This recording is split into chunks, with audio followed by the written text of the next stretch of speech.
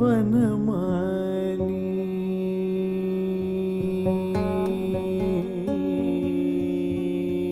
Welcome to the Meru Media Podcast with Mukunda Raghavan. Namaskaram and hello everyone. Welcome to the Meru Media Podcast. My name is Mukunda Raghavan, and I'm also joined. Co-host today is a friend, my cousin Krishna Parthasarthi, who's a musician, and we actually have a very special guest today. Now, again, I say this all the time: special guests, but every guest is special because they bring something so unique and beautiful about our tradition, our culture, our history that it's nothing but our own. Privilege to have these people come on the show and talk to us. So today we have Dushyant Sridhar, who is an Upanyasaka, or in English we would say a lecturer, but in a much more narrative storyteller type than really just a lecturer like a professor. So he is an expert on Vishishtadvaita Vedanta and Shiva Vaishnavism. He has also started a fantastic website called Deshikadaya, .com, which is a repository of Vedic scriptures, information that anyone can get. And on a side note, he is also an actor. Well, he acted in one movie particularly about Vedanta Deshika, where he also wrote and sang in it. And it was a fantastic movie. Dushyant, thank you so much for joining us. We are very blessed to have you here. So can you tell us a little bit about your background and how you came to really practice and understand and get into the heart of Shiva Vaishnavism? Namaskaram, Mukunda, and Namaskaram, Krishna. It's a pleasure to be in conversation with two people who have regards, respect, and a lot of zeal to know about our Vedic civilization. I'm Dushyant Sridhar. I was born in Bangalore, largely raised in Bangalore. I come from a pious family, but very unconventional for being an Upanyasaka, a public speaker on Indic scriptures, because my mother would listen to Harry Belafonte and Abba while in her. I still remember we used to have those cassettes, and my father used to be sporting a huge mustache, which was a big taboo for being a father of an Upanyasaka. And he was from St. Joseph's and the Indian Institute of Science, Bangalore. So that way, I was raised in a very unconventional background. None whom my hands could reach were in this art of dispensing knowledge in the traditional fashion. Nevertheless, I was put into the learning of Sanskrit shlokas, right from Deshika Stotramala to Narayaniyam to Bhagavad Gita and so on, as well as the Tamil hymns called Nalayara Divya Prabandham by the mystic saints called the Alvars at a very young age. Again, with not the intent that he would become a speaker one day and will be talking to Mukunda over Zoom. But it was notwithstanding me at home that they wanted to find an avenue out. So barely did they think that this avenue that I was put into would one day become my passion turned profession. So I was I studied in a convent for some time, and then I moved to another school in Chennai, and then I went to Pilani. So this is about my regular schooling. Besides studying this, of course, I learned the Sanskrit hymns and the Tamil hymns. At about while I was in my higher secondary, I got to know that the pontiff of Sri Ahobila, who was the 45th Pattam Alagiya Shingar, who is His Holiness Narayana Yatindra Mahadeshikan, was delivering lectures to the US audience over teleconference between 2001 and 4 on a very rare work of Tirumangai Alvar in Tamil called as Tirunedin Tandagam. So that's deemed as a work that brings the quintessence of Vedanta. So even without informing my parents, I used to go to those classes after my coaching classes were done, because my parents had only one aim, that I should become an engineer like the 27 engineers that we have in our family. So if I weren't one, probably I would be an outcast or I would be guillotined. So I went to those classes and found those classes a bit of an OHT. OHT is overhead transmission. Right. but overhead transmission. so Sabash. so New this term is for me. oh no, this is a age-old term used by Are you? Bithyans. So we used to have this as lingo. So then after I went to BITS, while I thought that I was reciting hymns, my vice chancellor and dean said, "Why don't you start giving upanyasams?" So it was just a maiden and amateur venture of a novice, and then I started giving. And the little population that used to attend, maybe 30 or 40 students of my batch who used to attend, who basically wanted to encourage me and motivate me, kind of liked it. Then I came to Bombay for a period of over 6 years. I worked full-time with various multinational corporations in market research and strategy. Alongside, I started releasing CDs, DVDs, and started giving public lectures. At one point in time, the bookings were so high that I had to call one of them quits. Then I took the road less traveled by, as what Robert Frost says, and came up to being an Upanyasaka. Wow, that's a long, interesting journey. I mean, what really drove you to learn about these? I mean, like Krishna and myself, and I imagine a lot of people from whatever tradition in India would learn some of their like stotrams. Like I grew up learning like, Nyasa Dasakam, Sharanagati Gatyam, and all these things, but these were just rote memorization, right? As a kid, your parents teach you chant it, and then that just goes on, right? But what drove you to really want to jump into this and learn about it? See, one is, of course, what we learn and what we read and what we know. So that's the content that we derive or harness from our scriptures through various means. It could be Shravanam, Kirtanam, whatever method. Yeah. The second is how we deliver that content. So this how we deliver is what makes an Upanyasaka. And what I know is what makes a Jnani. So an Upanyasaka necessarily has to understand what he or she should learn, and should also kind of hone his skill of taking this content to the masses. Because when I deliver a content in Tirupavai, or let's assume that's a work by Andal, and let's take I deliver something on Ramayanam, I will have a variety of audience. So when I come to the Bay Area, I have an audience there. When I come to Los Angeles, I have the Malibu Temple. When I go to New Jersey, I may have a Chinmaya Mission. When I go to a Dharavi, probably the largest slum in Asia and Bombay, so I have 500 audience who are, I would say, mutually exclusive to the audience in Bay Area. When I speak from the understanding perspective. So, but the person who's delivering is only Dushyant. So I should have the art of delivering the same content and make it relatable to two different genres. So to me, I thought I have this little skill blessed on me. And why not use this for a larger purpose of making people aware? See, using the word spreading Hinduism, using Hinduism is something that I don't like. We don't want to spread Hinduism. We just want to kind of make people aware of what Hinduism is. So to create that awareness, it's very, very important. Even in this virtual world, though we are at different locations, we are still speaking. So speaking becomes a necessary art. So if I am one amongst 1,000, when I say 1,000 people who have learned Nyasa Dashakam, Sharanagati Gadyam, what all you said, but I may be that one amongst those 1,000 who's able to take that content to the masses. So I thought I should make use of this opportunity to reach out to people. Of course, just a trivia to this question that you've asked. Generally, people, when they ask this question in any interview, they may expect an event from me, wherein they would expect like I was sleeping in the afternoon. I had a dream where somebody came and touched me. I woke up and the next day I became a speaker. Nothing of that sort. I personally don't believe in the supernatural thrillers and miracles. I believe that it's only pure knowledge and devotion that can probably take us one step better. So miracles could have happened. I am not denying, I'm not ridiculing anybody, but from my perspective, it's a very simple journey of I found the skill, people liked it, so I want to hone it and use it for a better purpose. So Hey, can I jump in? Yeah, go ahead.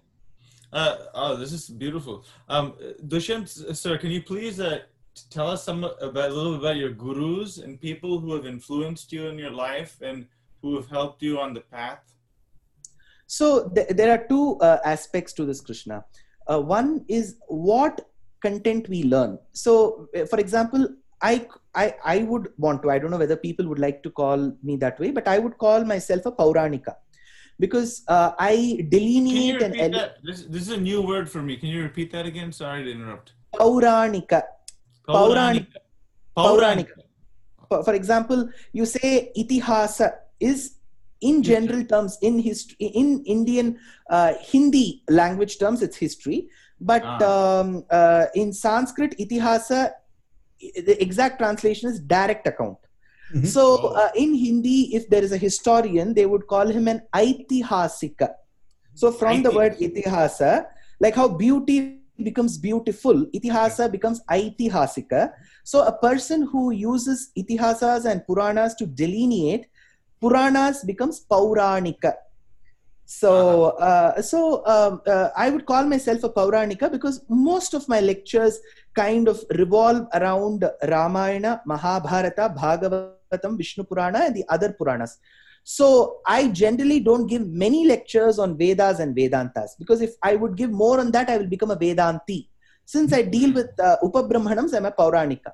So to be a Pauranika, people would generally ask, oh, you're telling so many things from Ramayana, Mahabharata. I didn't know of. I didn't read this in Amar Chitrakatha. Where did you learn this? Honestly, no Acharya would teach us Ramayana and Mahabharata, in my understanding. So what we need to learn is the foundation, which is Vedam and Vedantam. So Vedas, Vedantas, Bhagavad Gita, Brahma Sutram forms the foundation. So in my understanding, I have learned that. Ramayana, Mahabharatam is what I have read, heard of various people. I research and I delineate. Why the foundation is very important is if the foundation is not established or not known, there are very heavy chances that I will speak of Ramayana in a certain fashion today. Maybe 10 days later, I will be influenced by another person and I'll end up giving another philosophy out of Ramayana. Mm-hmm. So I should be very clear about the foundation. Like, for example, I want to, since you're a musician, Krishna, suppose I have to do Neraval. Iha paragati nine indira ramana, iha paragati nine indira ramana, iha paragati nine.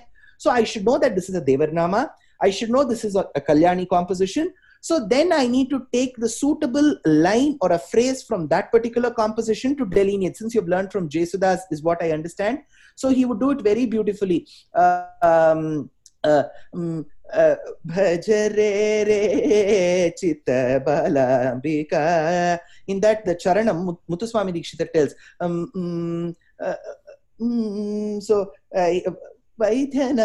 So there is one beautiful phrase which I don't remember offhand, where he delineates. So for doing all of this, shouldn't your ground of Sarali Varisai, Janda Varisai, Meltattu Varisai, Alankaram, Geetam, Varnam, Swarajati be good?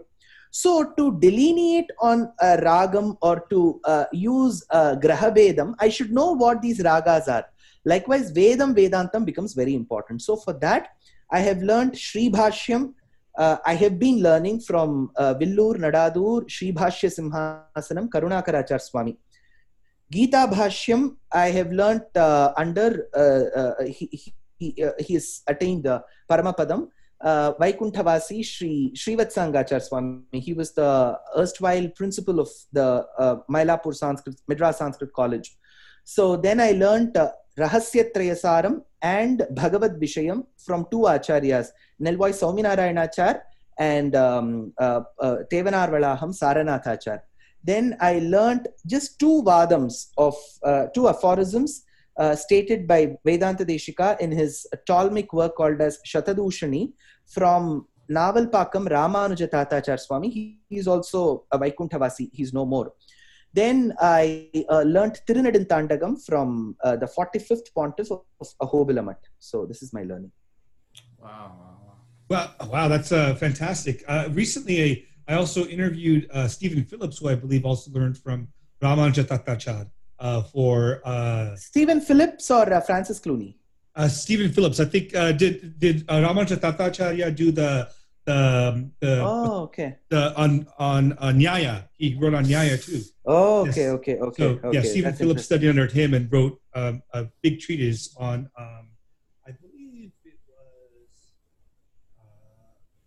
I forget. If it's Nyaya, we have two works of Vedanta Deshika, Nyaya Siddhanjanam and Nyaya Parishuddhi. Mhm. And besides this, if he has worked on Nyaya, there are many, many other stalwarts who have contributed to Nyaya system. There is Navya Nyaya as well. Yeah, this was the book on them. I haven't seen. Is it Nyaya Dhyumani or something?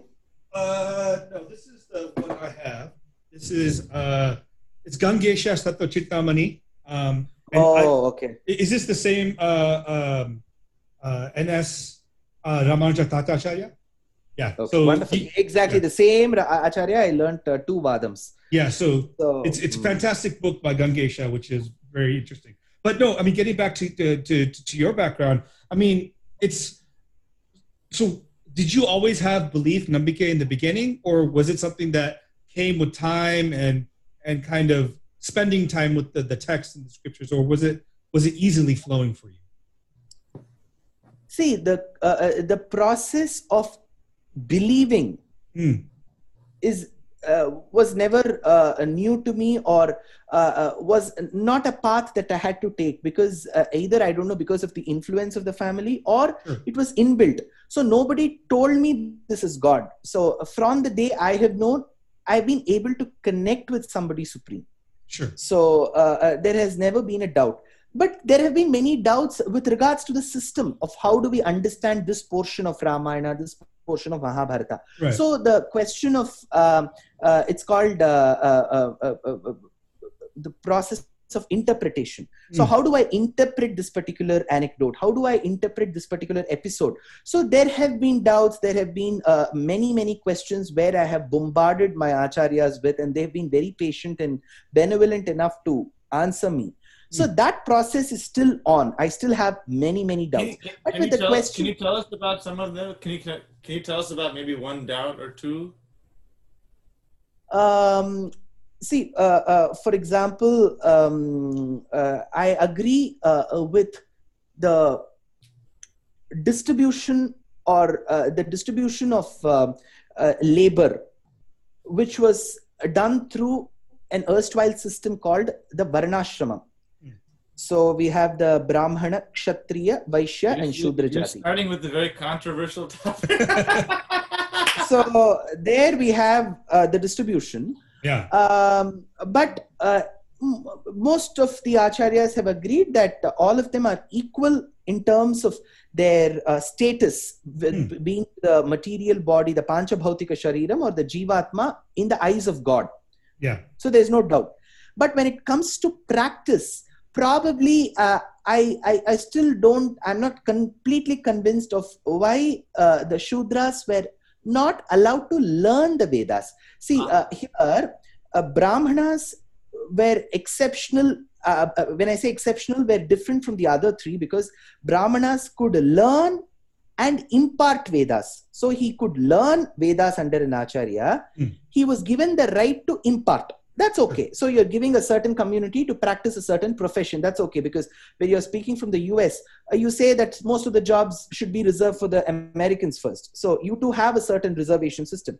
But my point is, when it comes to learning, I feel there should be no discrimination. When it comes to imparting, maybe that becomes a profession. When it comes to learning, I have always felt Shudras need not have been denied the opportunity to learn. Nevertheless, there is a nuance here. Though they were not allowed to learn the Vedic statements, like how we call it Santai, they were allowed to listen to the quintessence of Vedas. See, they cannot learn, for example, Ajayamano Bahudha Vijayate. That line they cannot learn. But if I'm going to explain the essence of the line, they can learn. So in most parts, I understand the explanation is much more important than the statement. But even the statement, I feel they should have been, or they could have been given the thing. So I'm not completely convinced. Otherwise, I feel it's more or less a very, very open and a very liberal system. When it comes to practice, there have been discriminations, there's no doubt.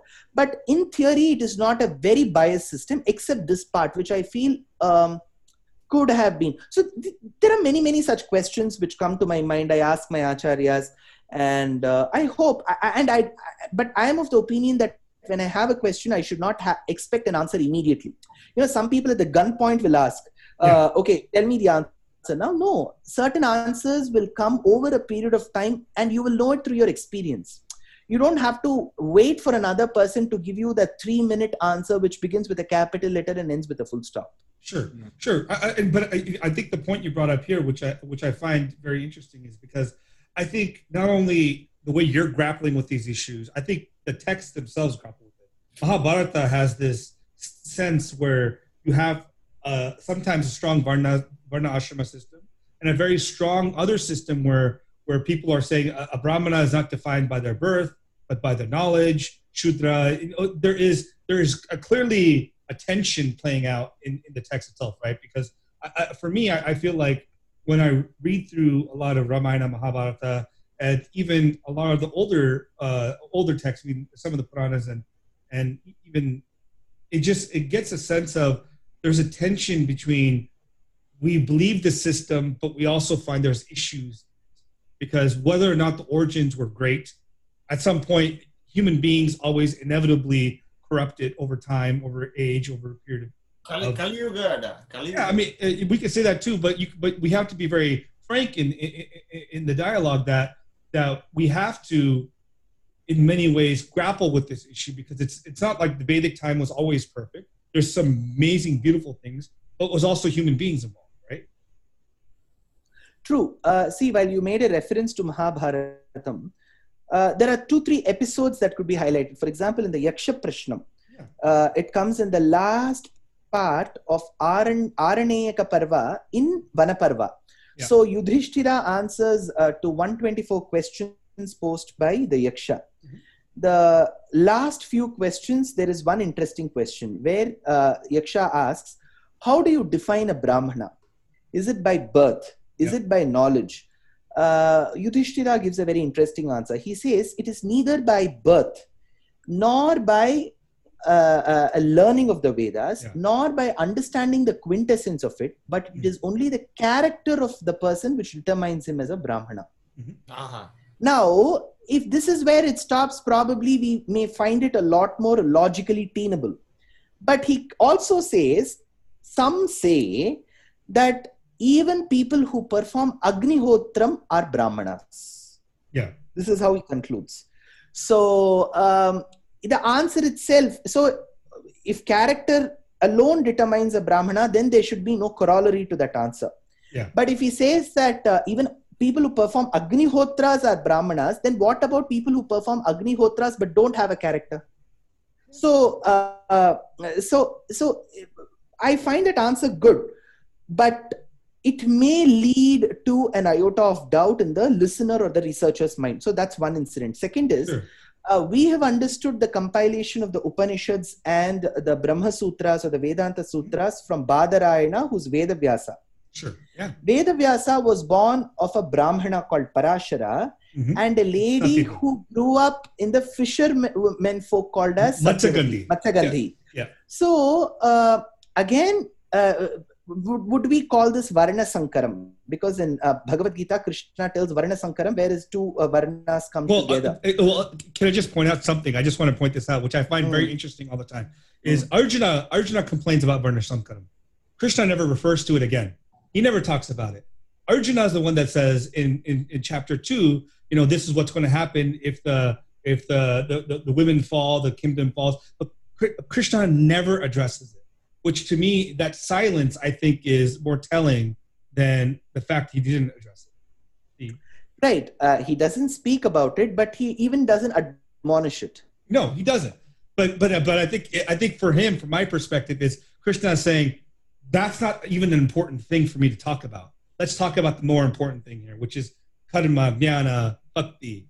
For him, that's all societal things. Those change. That's just my interpretation. But again, yeah. And the third incident, Mukunda, in Vanaparva, we come across a very interesting episode of this is narrated to Yudhishthira by Markandeya, if I remember it right. I think Markandeya only narrates it.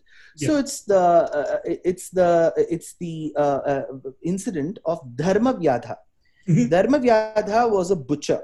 And this And is he used Kaushika. to sell, Kaushika Rishi. So he gets to know from the woman and then goes to the land of Mithila. And there he was wondering where this person of immense knowledge is, wondering he would be a sage. And he in turn finds him to be a butcher Uh-huh. who's selling the meat of a buffalo and pig. Because that's what the line says, Varahaha and Mahishaha. So that's the mamsam that he sells. And to this butcher, many rishis were on the waiting to understand the nuances of Dharma Shastra. Yeah.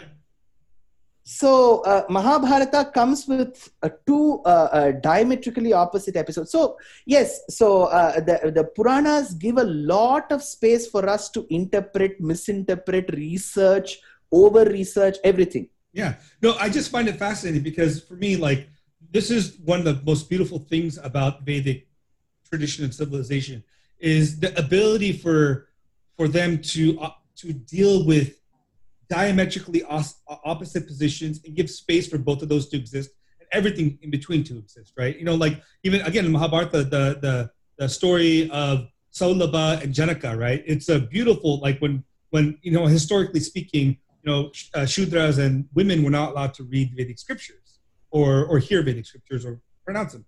But the story of Sulabha and Janaka flips that story, right? It's a beautiful story of she's giving him knowledge about Atmajnana.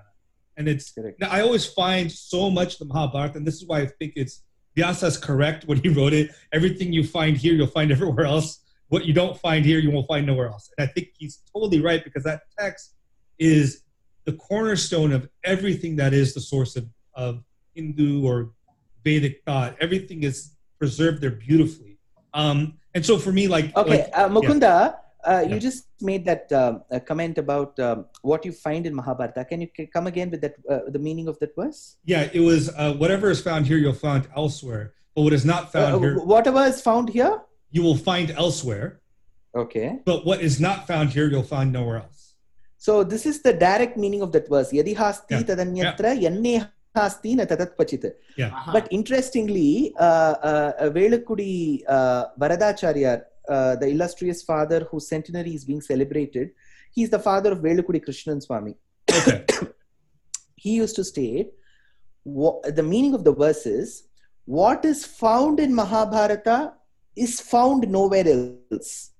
What is not found in Mahabharata can never be found anywhere else. Interesting. Because now comes the question, how could you overinterpret the verse? To that, I remember another verse from Ramayana, because this is a very common verse.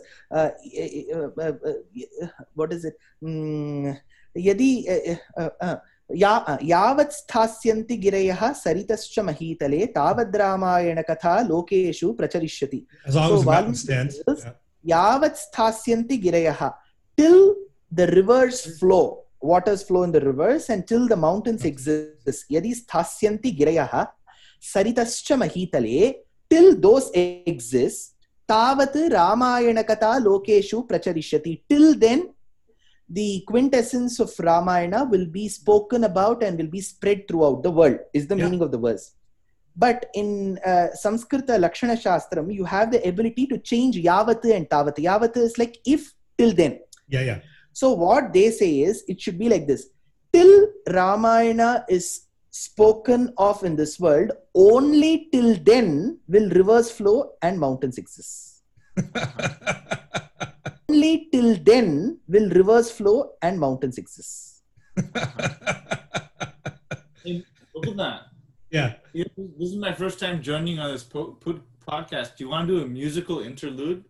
If you want to play or if you wants to hear Let something. me sing one line of Hanuman Chalisa. Why not? Why not? Right? We're talking about Ramayana right now. All this Ramayana. We have to sing one line. But Dushyant, who did you learn Carnatic music from? You sing so well, and you have such knowledge of raga and all that. So I learned for a very brief period of 5 years under Bhavani in Kritika in Chennai. But whatever little I know of comes with a lot of listening. And my grandfather used to identify ragas just like this, and he used to sing. So my grandparents used to listen. So in Tamil we call it Kelvi Jnanam. So it's more with Shravanam. Yeah. Yeah, Kita, we could end with that, but I want to ask a few more questions because. Just a thought. Let's continue. Yeah. So Dushyant, I think this is really interesting. So with getting back to, you learned all these things from your acharyas, and then you decided to do upanyasas.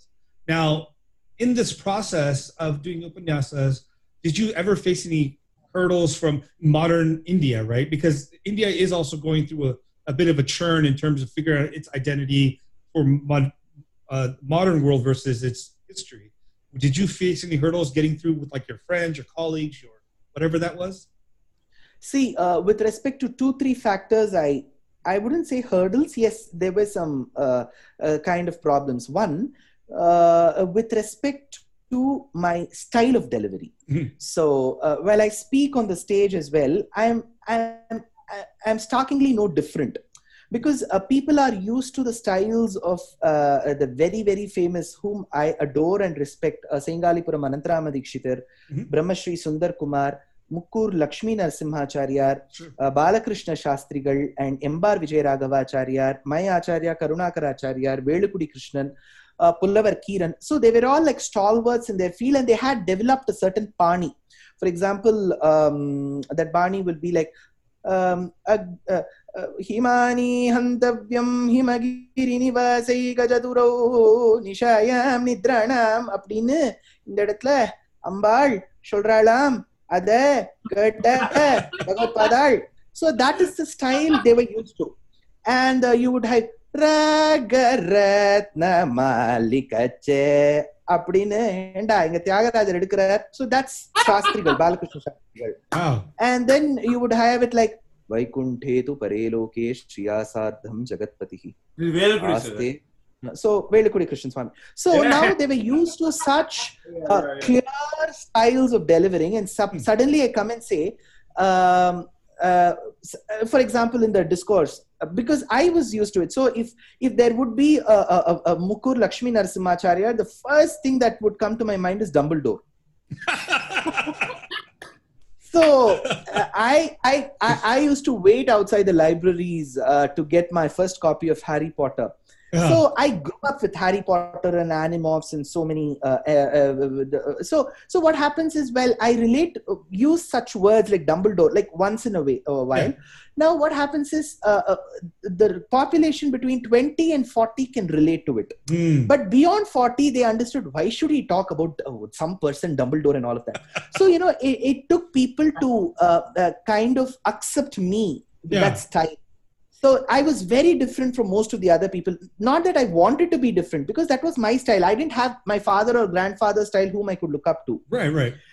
And I have come to this arena as a public speaker. See, I have spoken from my school days of whether science is a boon or a bane. There is more red on the wall, turn codes, jam, and all these competitions. So I've attended a mock parliament, mock United Nations. So I come with that kind of a background. So it took people for them to accept my style, and they thought if we give him time, he will change. But it happened topsy-turvy. Now they have changed and adopted to my style.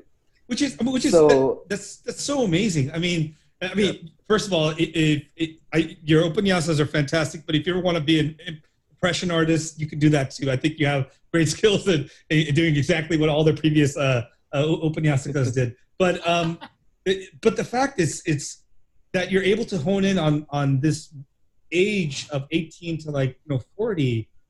Because so much of and this is not just in India, but even in America and globally. It's really interesting because I find it like, even when I talk to other people within my own community, right? Like if I meet either other like Indians or South Indians, and I talk to them about like anything, Ramanujacharya, Madhvacharya, anything, no one knows anything, right? Not a single person knows any of this stuff. So you're able to find a way to touch so many people to get them into this tradition. What is it that connects you to that? Like that connects you, be able to connect them aside from your ability to call about Harry Potter. What else is it gives you that connection? maybe I during my course of delivering an upanyasam, see, generally I am not very for this one day upanyasams. Generally people would say, now sir, there's 1 hour talk about Ramanum Kannanum. I do that, but I'm not a general big fan of that. See, I like the traditional style of 48-day series of Mahabharatam, 9-day series of Ramayanam. And see, that's how I'm used to, because I need to establish that rapport with my audience through my eyes and body gestures, and they will also have to establish get the story established in their minds. So it takes time, so it doesn't happen like a miracle.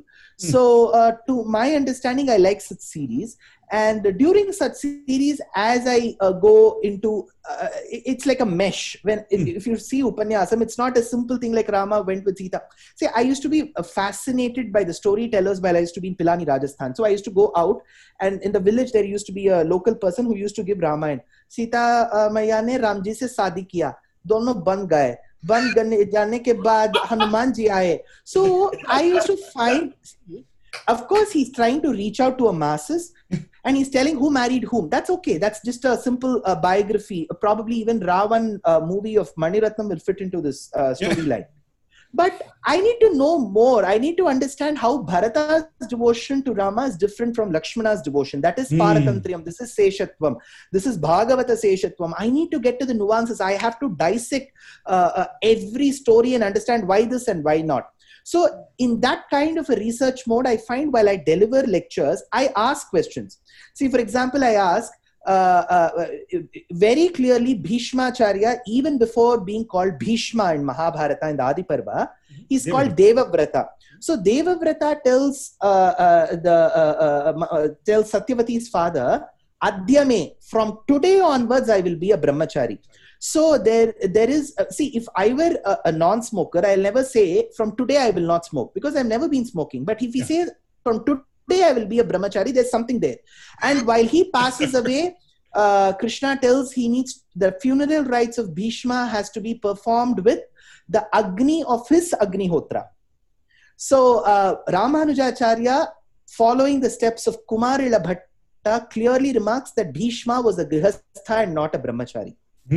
So while I raise such questions, the audience is first of all startled, because they have seen Mukesh Khanna as a brahmachari. Yeah.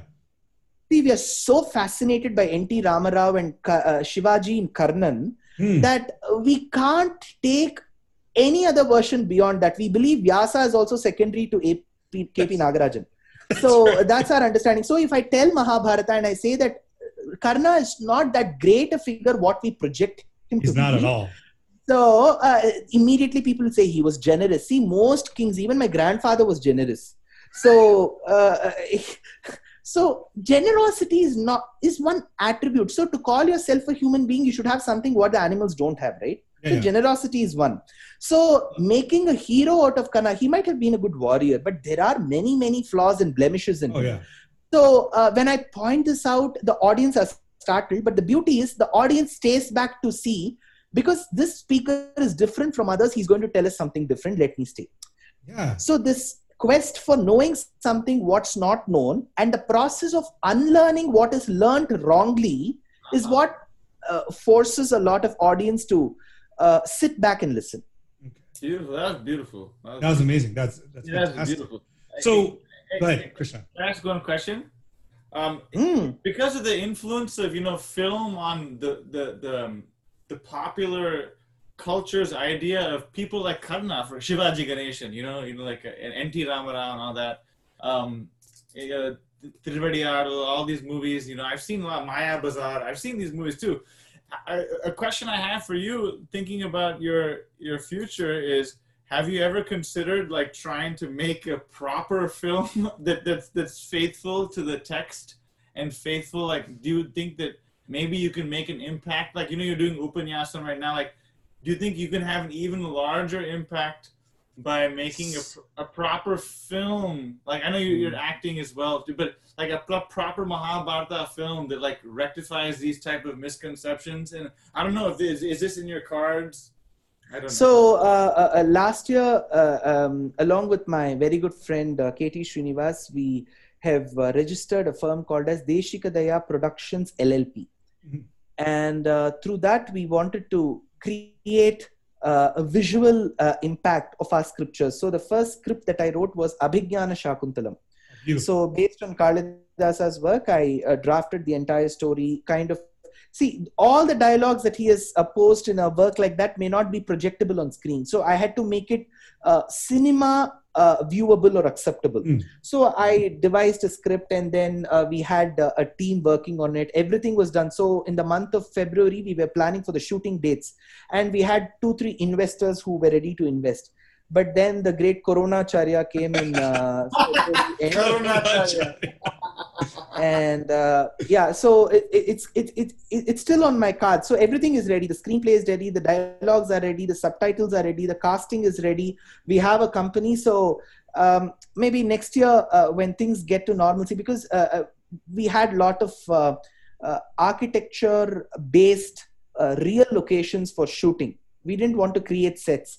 So if all that has to happen, I think there should be some kind of a normalcy in terms of the environment around, and people should have the confidence to come out. So then only we can carry out a movie making. So this is my baby step, because see, Abhigyana Shakuntalam is more to do with rasa, sentiment.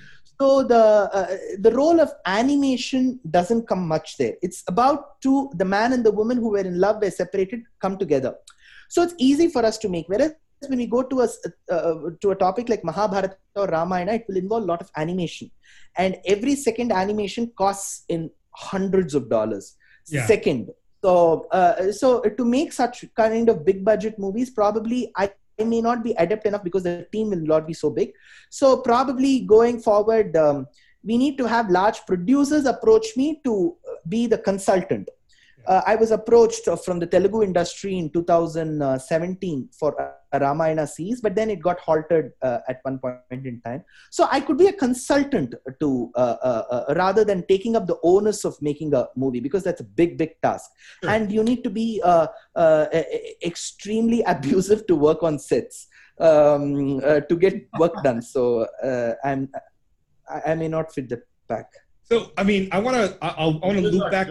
Yeah, I want to loop back to your acting later, especially with the Deshika's movie. But can we get into a little bit more about?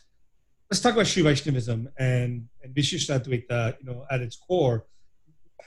I mean, some of our viewers might know about it, but can you tell us what exactly is Vishishtadvaita, and then how did it come about, and what's the importance that it has to maybe the Indian soil? And also how it differentiates itself from Adi Shankara in general, or Madhavacharya and all that. Like, I'd be curious about that. Well, we'll get into that because that's very icky. But let's just start with its origins. Yeah. So, in general, a philosophy. I can't speak of the philosophies of the world religions because I'm not adept at it. But when it comes to Sanatana Dharma, which has Veda, Vedanta, Bhagavad Gita, and Brahma Sutras as the base, a philosophy is formulated, and the tenets and aphorisms are postulated by a person who researches on it. So at the end of it, when a philosophy comes into picture, a philosophy's aim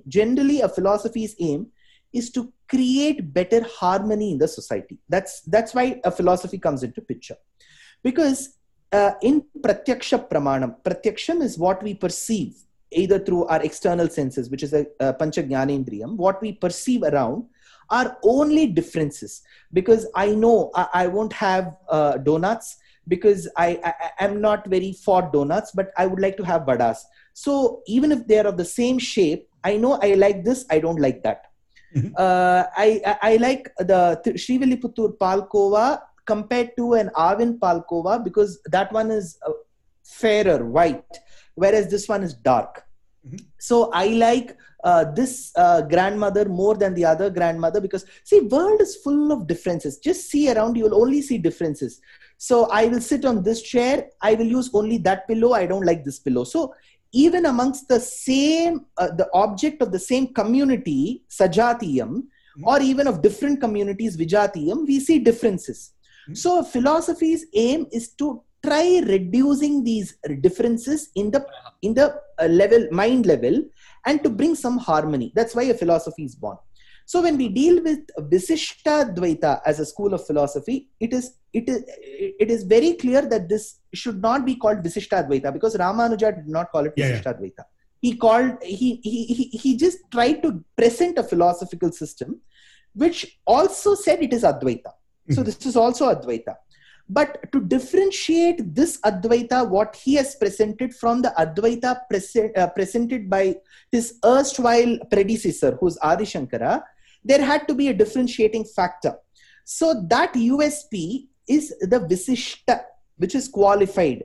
So this word generally is believed to have come in Shruta Prakashika, which is the celebrated commentary of Sri Bhashyam, and later in Bhava Prakashika, which is the sub-commentary of Shruta Prakashika by Rangaramanuja Muni. So Visishta Dvaita, now we call it, that's okay. It's like calling Sanatana Dharma Hinduism. So this is also Advaita, but it's qualified. What is it qualified with is one question. Now, when we have to understand our body, I'm just presenting Visishta Advaita in a nutshell very quickly, Mukunda. So for your viewers, for example, in Sanatana Dharma, we have two clear entities. One is the body, and second is the Atma. So when I speak of the Atma, that is indestructible, it doesn't feel the thirst, it cannot be destroyed, it is a personification of Dharmic Jnanam. It has it acts as a substratum for Dharma Bhuta Jnanam, which is attributive knowledge. These are all qualities of the Jivatma.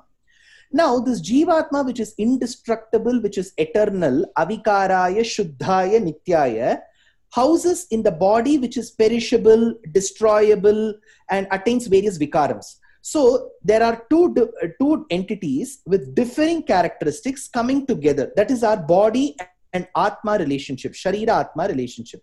But the beauty is, this Shariram, though it may seem quite large and understandable in our terms, because I don't see the Atma of the other person, I see only his body. So what is seeable is only the body. It's a big one. But the beauty is, the big body is completely under the control of the Jivatma. If the Jivatma, based on its karma cycle, agrees to depart from the body, or is asked to depart from the body becomes a dead body, and you will find them piled up in crematoriums or graveyards. As simple as that. So the body, though it seems seeable, big, and actable, it completely is under the control of the Jivatma. Likewise, the entire universe so let's assume the entire universe is the body. Like how I've spoken of my body, the entire universe is the body. The simplest example, though it may not be exact, is we relate the entire universe to the body of the Lord. We say, Bhupadau, Yasya Nabhihi, Vyadasura Chandra Suryaucha Netre, Karna Vashaha, Shirodhyauhu. So we treat the sun and the moon as his eyes, the directions as his ears. So why I told you this is not an exact example is, we need to understand this example is only an allegorical example. Now we should not say, okay, Chandra is smaller, moon is smaller, the sun is bigger, like Ottakan Kabali. So that's not our point.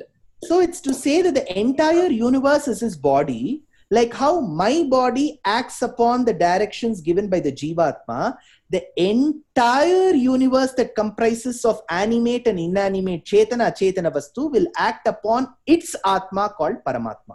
Yeah. So it's a body and a Atma relationship, what Ramanuja wanted to establish. Thereby he wanted to say, to understand this relationship, you don't have to negate anything. So for example, Adi Shankara very beautifully in Advaita says, that yes, I too agree with the concept of Paramatma, but everything beyond that, what you perceive and see, is actually appearing as though it is there. So this as though is Maya. So he brings in the concept of Chida Chid Vilakshanam. So he says it is different from Chetana and makes Vastus appear as though they are there. But Ramanuja says, we don't have to confuse our audience with the concept of Maya, though it may seem very interesting in theory to make a person believe. I don't know if you've seen the Matrix trilogy. Yeah, of So course. there the boy shows a Karandi and he says, is this straight? The person says straight. Do you think it's bent? When the person thinks bent, then it starts bending. See, that's not the way things operate. So Ramanuja thought, let me present a simple body-atma relationship. Thereby, by this philosophy, Ramanuja says, the Jivatma in Obama, the Jivatma in Trump, the Jivatma in Mukunda, the Jivatma in Modi, the Jivatma in you, the Jivatma in Krishna. They are all the same. The bodies of Trump, the bodies of Obama, the body of Mukunda, of Krishna, of Dushyant could differ. But still they all form a part of the larger circuit of Brahman's body. So, though we may be at different places, being born into different races, religions, nationalities, and beliefs, at one point in time, all of us are linked to that supreme person. So, there is no disparity, is what Visishtadvaita says. Good question. Go ahead, Krishna. And how is that different from Shankaracharya? So, Adi Shankara also wants to bring harmony through his philosophy. There's no doubt he is one of the foremost acharyas whom we adore and respect for having restored Sanatana Dharma. But from Advaita perspective, he says, Brahma Satyam. So Brahman is the only truth. He doesn't say Brahman is truth. He says that is the only truth.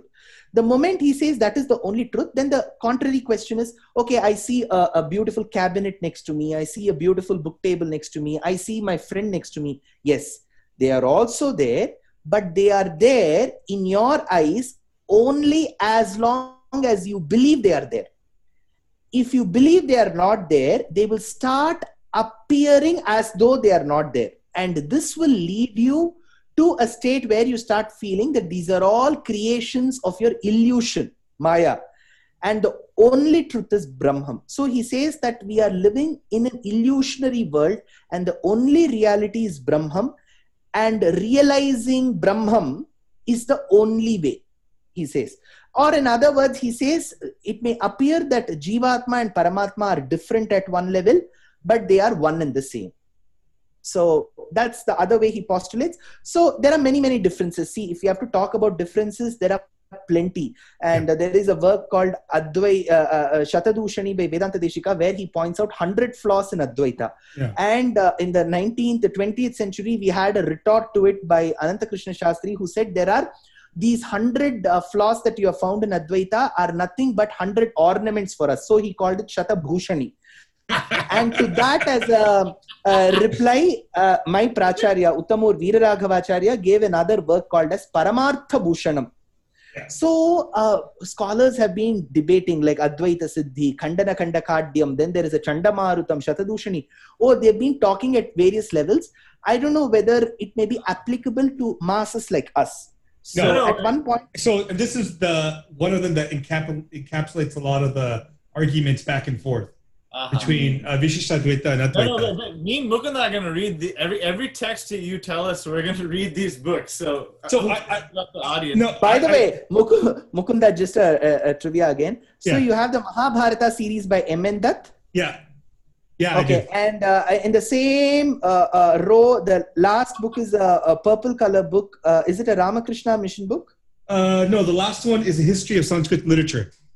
Oh, okay. So I have these M.N. Dutt's books as well. So yeah.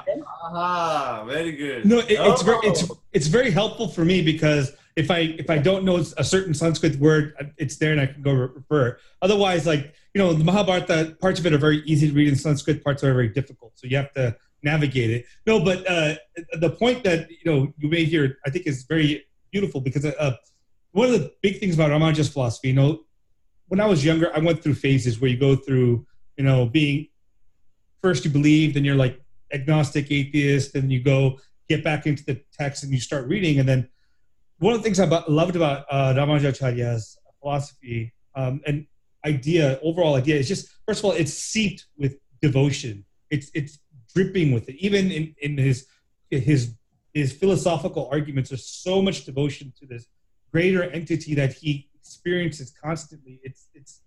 It's beautiful. But like the point you made about he doesn't negate anything. I guess he uses one, I forget what Upanishad it is. You get nityasya nityam and satyasya satyam. I forget what Upanishad comes from, where he quotes it saying, "It is all things are true, but it's the truth of the truth. It's the reality of the reality, the eternal of the eternals." Meaning all these things are there, they're real, they exist, but the basis of that is Brahman. It was a beautiful way to connect everything we experience, everything we are, without negating anything.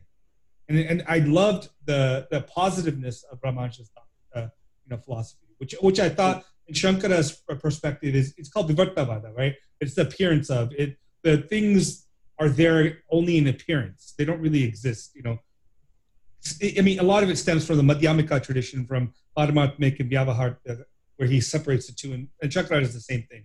But I think Ramanuja's impact on that was it changed the face of India, right? I mean, people love to talk about Shankara, and Shankara did change the face of Sanatana Dharma in India. But Ramanuja had such a similar impact. Like, for me, my understanding is the entire Bhakti movement that we see across all over India stems from Ramanuja.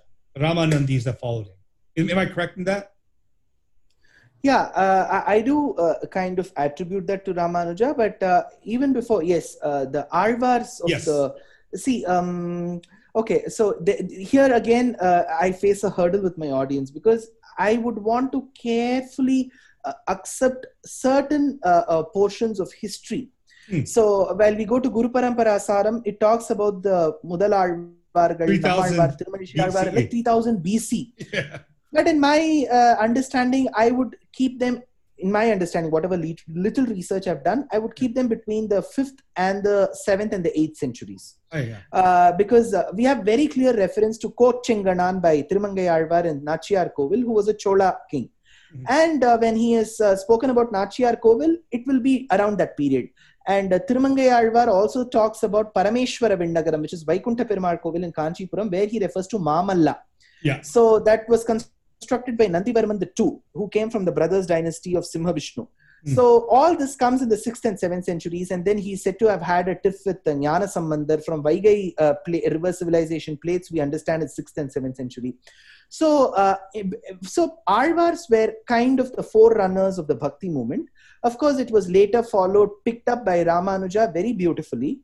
And later, Ramanuja's handling of the Alvar Pasurams and his explanations to the Alvar Pasurams were so influential that it spread beyond certain boundaries. For example, if a Vedanta Deshika or a Manavala Mamanigal follows Ramanuja, nothing surprising. But you'll be surprised, Kanakadasa of the Dasa Paddhati in the Western Ghats. See, Western Ghats was a big barrier, tall mountains. On the other side in Udupi, you have Kanakadasa in his first work called as Mohana Tarangini. He tells, Satvikollasa Ramanuja Muni Sharanu, I surrender to Ramanuja. While he had a Madhvacharya to lean upon, he surrenders to Ramanuja. And we have Swami Narayan Sampradayam, Swami Sahajanand in the 16th century, who tells in his Siksha Patri, in the Sanskrit work to his BAPS followers, that if you have to learn Brahma Sutras and Bhagavad Gita, read only Ramanuja's commentary. That's his verse. Yeah. And you have Annamacharya, who beautifully followed Ramanuja from the Telugu Sampradayam. And so Ramanuja's influence was very, very astounding. And especially people liked how he respected the Varnashrama Dharma, yet accommodated every Varna into the Bhakti movement. By not excluding or ridiculing any Varna, he tried to involve everybody. So it's very easy to dismantle a system. But he was there to revisit the system. That's the beauty of Ramanuja. Mm-hmm. So let me ask you this one. There was also a theory, and I actually probably believe it, that Ramanuja brought in the untouchables and Shudras into temples and into the movement by kind of like the story of the Gopuram, right, where he stands on top of the Gopuram saying Om Namo Narayana to give everyone salvation. Is that something that is accepted, or is that a story that is not? That part of him standing on the Ashtanga Vimanam. See, in a temple, you have two aspects. Mm-hmm. In the Dravidian architecture, you have the entry to a temple, which is a Gopuram. Yeah. In fact, it kind of represents the cow's head as well, because it has those two hooks at the top, Gopuram. Yeah. Now, at the above the Sanctum Sanctorum, you have the Vimanam. Mhm. So there was an intermediate style of constructing a multi-tiered Vimanam. So that's called the Ashtanga Vimanam. Mhm. So you have the first Ashtanga Vimanam built by the Pallavas in the Vaikunta Perumal temple in Uttiramerur. Then you have it in Kudalalagar temple, and then Tirukoshtiur Sauminarayana temple. So it is said that Ramanuja wanted to bring in the larger society into the Bhakti movement. There's no doubt. But Guru Parampara Prabhavam doesn't state that he went atop the Vimanam and shouted the Ashtakshara mantra. That's not told. Because Ramanuja wanted to bring everybody into the fold. He did not want to go against the caste system, and he did not want to go against the tenets of the scriptures. Because the scriptures are very clear when it states that Pranavam, which is Omkaram, should not be, the word I used is Omkaram, I should have not used, it's only Pranavam. Yeah. I should not tell what it is. It's like, it's a sacrosanct thing. So it should be recited or meditated upon by the practitioner only in his mind. There should not be even a movement. So when there is very clear indication of this, Guru Parampara Prabhavam doesn't mention Ramanuja going atop the Ashtanga Vimanam.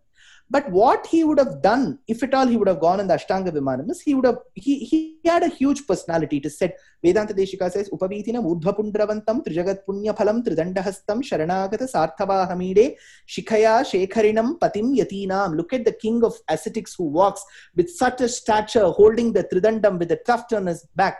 The way he describes Ramanuja, I feel he'll be like one of those athletes, the gym-bodied man. He was such a imposing figure, a towering personality. So if he had risen to the Ashtanga Vimanam, he would have said, see, people of all of you living in this Agraharam, come closer. So the Brahmanas, the Kshatriyas, the Shudras, the Vaishyas, everybody would have come. Because when you see a sannyasi talking, you want to respect him. He would have said, see, there is a path for you to never be born in this world again. Do you, all of you agree that we are in misery in this world? Everybody would have said yes, because today we have corona. In those days, there would have been different other diseases, cholera, typhoid, all this would have been there. So there would have been economical problems, so many problems. So people would have said, yes, Swami, we don't want to be born on this earth. Then Ramanuja would have said, see, all of you are entitled to walk the path to moksham. Come individually to me when I go back to my matham. I will give you an upadesham of what is the route. Right. He would have done that based on that. So he would have not gone at the top and held a mic and shouted. Yeah. So see, this interpretation comes from those people who believe that to showcase Ramanuja as a social reformer, you will have to attribute things which you believe is right. But that's wrong. See, if you look at Sri Bhashyam, Gita Bhashyam, Rahasya Vedanta Deepam Saram, he was a complete adherent to the Vedic system. At the same time, from the understanding of the Alvar's Nalayana Divya Prabandham, he wanted to be very benevolent towards all castes. So he wanted to accommodate everybody into this Vedic system. There is no doubt. But So if you don't mind, I want to see if I can push back just a little bit here and get your response. So there is a twofold. I recently was reading some works on Ramanuja, and one of the things that became very apparent to me is when he's writing for a Vedic audience, he takes a very Vedic perspective. When you look at, for example, and I'm not saying he wasn't Vedic. I'm not saying that at all. What I'm saying is when you're writing Sri Bhashya or Gita Bhashya or all these tomes, these amazing works, you're writing to a very particular audience whose authenticity you have to prove that you are following what they follow in some sense to be accepted. But at the same time, like you said, he has the Divya Prabandhams, which are opening the doors to everyone and to anyone and everyone, saying, come in, come all. This Vishnu, this divine being is for everybody, right? Every caste, every community is coming singing these songs. And then Ramanuja's life, we have stories of him like his teacher is a Gushti Purna, who is I don't know what caste. I think he was a Shudra. No. Who learned. No. The Goshti Purna is Tirukoshti Udambi. See, Sri Shaila Purna, Mahapurna, Goshti Purna, then Tirumalai Andan, and so they were all Brahmins. Yeah. The one who came from a non-Brahmin caste, who was one of his very good guides and acharyas, was Tirkachi Nambi, who was Kanchi Purna. Kanchi Purna.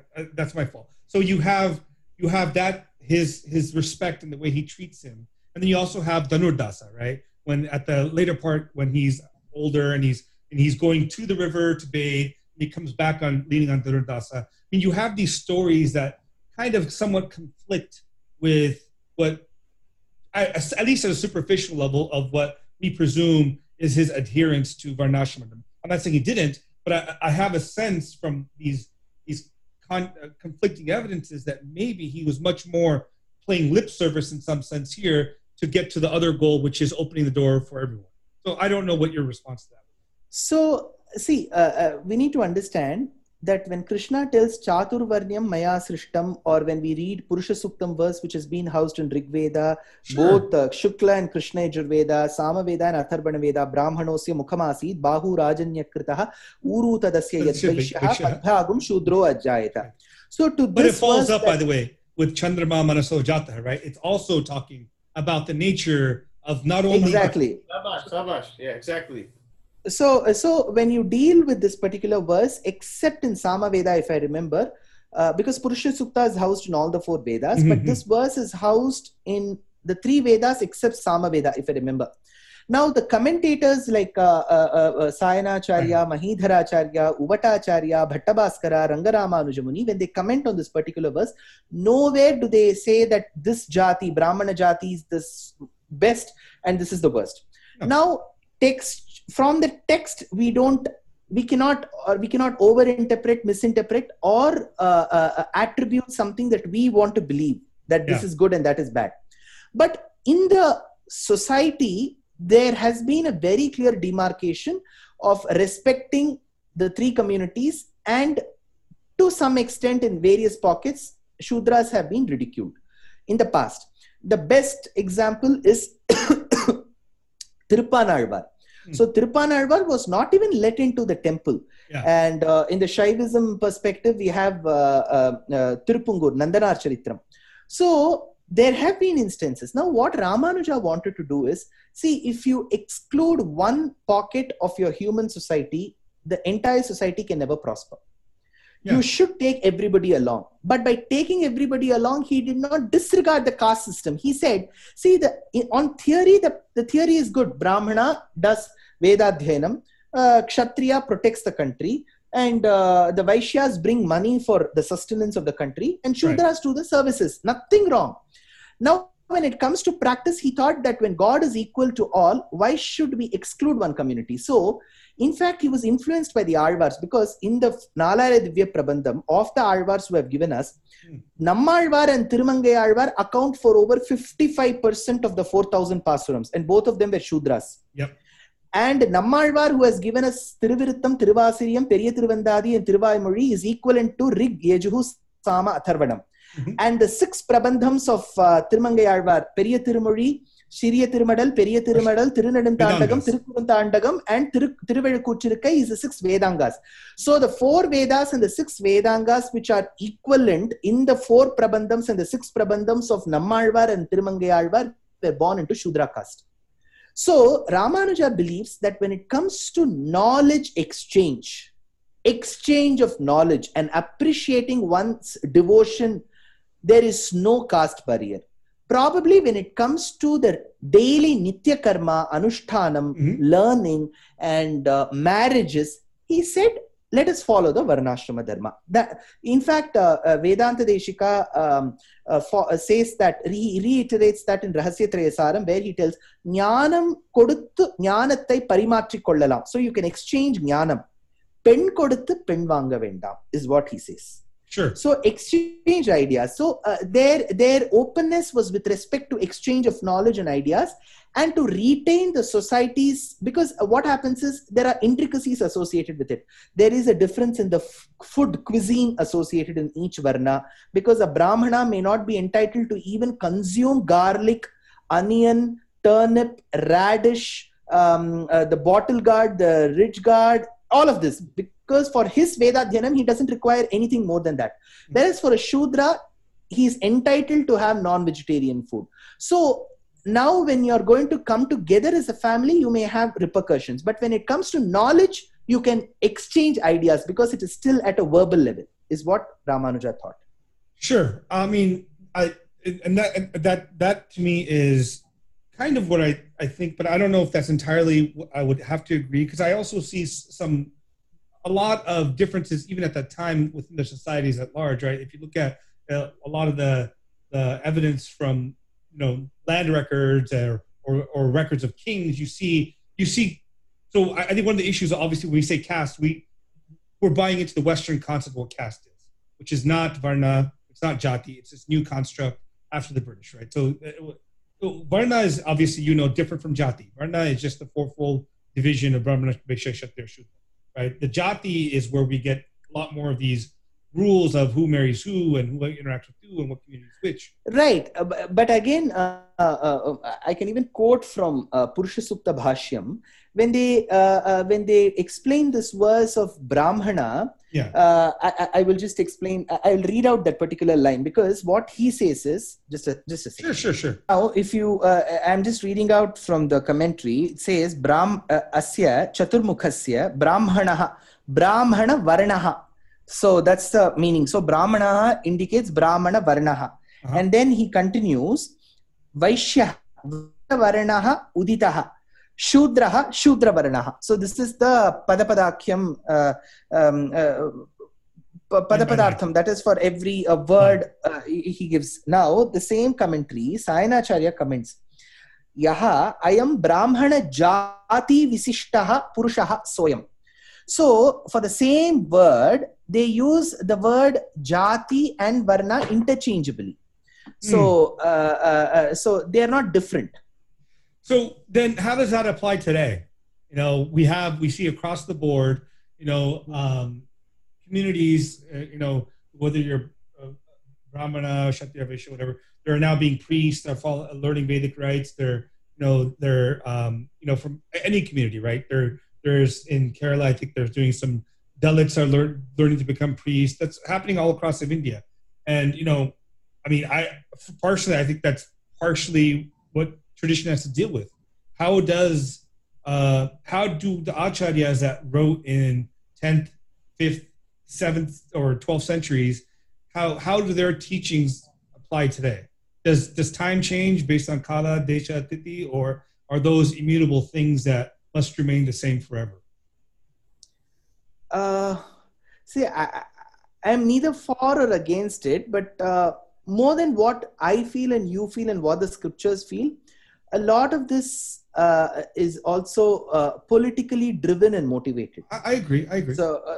So having an opinion of yours or mine wouldn't matter there. So suppose I have a opinion.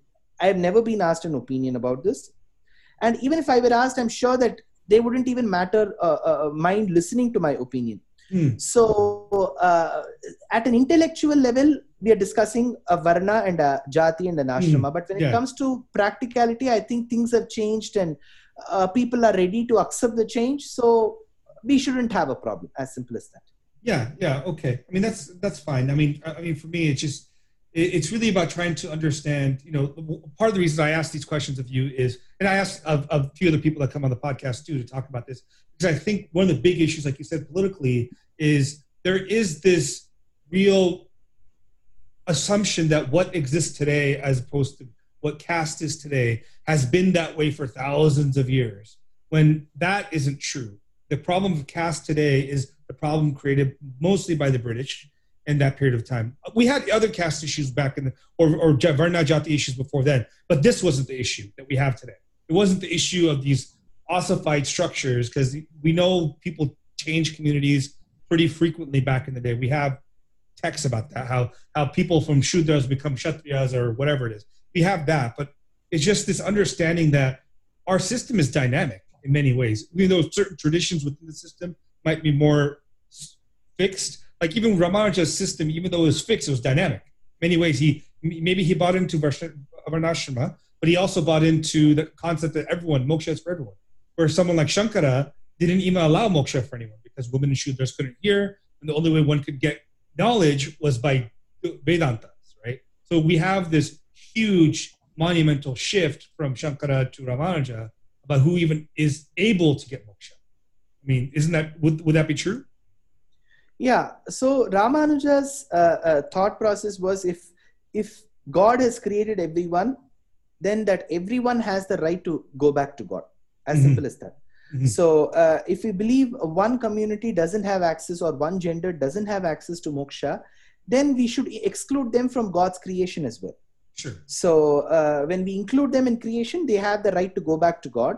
So he brought, though he largely commented upon in Sri Bhashyam, Gita Bhashyam, Vedanta Deepam, Vedanta Saram, Vedanta Sangrama on Bhakti Yoga, Mhm. what he largely allowed people to practice, or largely what he professed, was Nyasa Yoga, which is Sharanagati.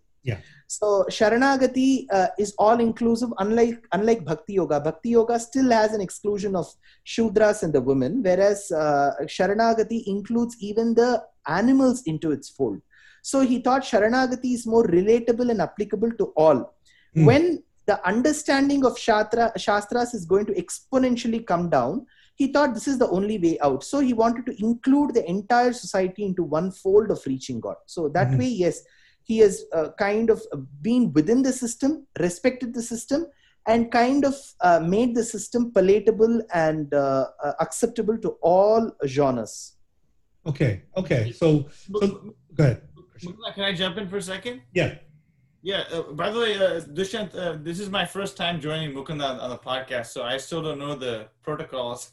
So I keep asking him if I can jump in. But a question I have for you is something that I'm facing right now as a 37-year-old Indian American living in the Bay Area. Is you can edit all this out if you want, Mukunda. A lot of Indian Americans have an inferiority complex, and the reason they have this concept, not even amongst just Brahmins, Iyengars, Tam Brahms, all just every Indian American, is because they ask themselves the question: if our civilization was so great and we had such great philosophy, such great practices, how is it the white man conquered us? How is it that the British man conquered us? How is it that they, like, I'm living in the Bay Area right now. Why am I not living in Bangalore, where I'm from? I'm from Bangalore. I'm from Chennai. Why am I living in Albany, California, Berkeley, California? Mukunda is living in Southern California right now. The reason is because the British conquered us. So that, like, Indian Americans had this inferiority complex that we're not as good as the white man because they took over. They conquered us. And Okay. so right now, like, half of your open. So conquering, with respect to conquering and having a colonial rule in India, we cannot add. Sorry to interrupt, but if our philosophy was, the question that people ask me is like, if your philosophy was so great, if your knowledge was so great, how did you allow this to happen to your civilization? Like, Okay. Wait, I'll give you the answer. I understood your question. See, the point is, when we speak of a Mughal invasion or colonial, the imperialism that we had in India, it had very little to do with philosophy. It rather had to do with power, money, and the way you manipulate things. But So, what good is philosophy? It doesn't manifest in the world. yeah. So, for example, it's the same philosophy that probably makes us accept. See, one thing that we need to understand is a philosophy will not help you fight on ground. A philosophy is what will help you sustain. See, if we were so gullible and so naive, probably after the imperial rule, we should have had the entire Vedic civilization, which should have been wiped out. We didn't have that. So the philosophy is very strong at its roots. When I come to Bay Area, I still have, I was in Seattle, I had Americans listening to my lecture on Yadavabhyudayam. So a civilization thrives on how well the philosophy is sustained. And the rule in a country is determined by who's powerful. So a philosophy will not help the ruler. Probably a philosophy can help the ruler become very naive and ignorant, because he'll start viewing the world as innocent, like how he could be. So probably that way the philosophy has spoiled us for choice. And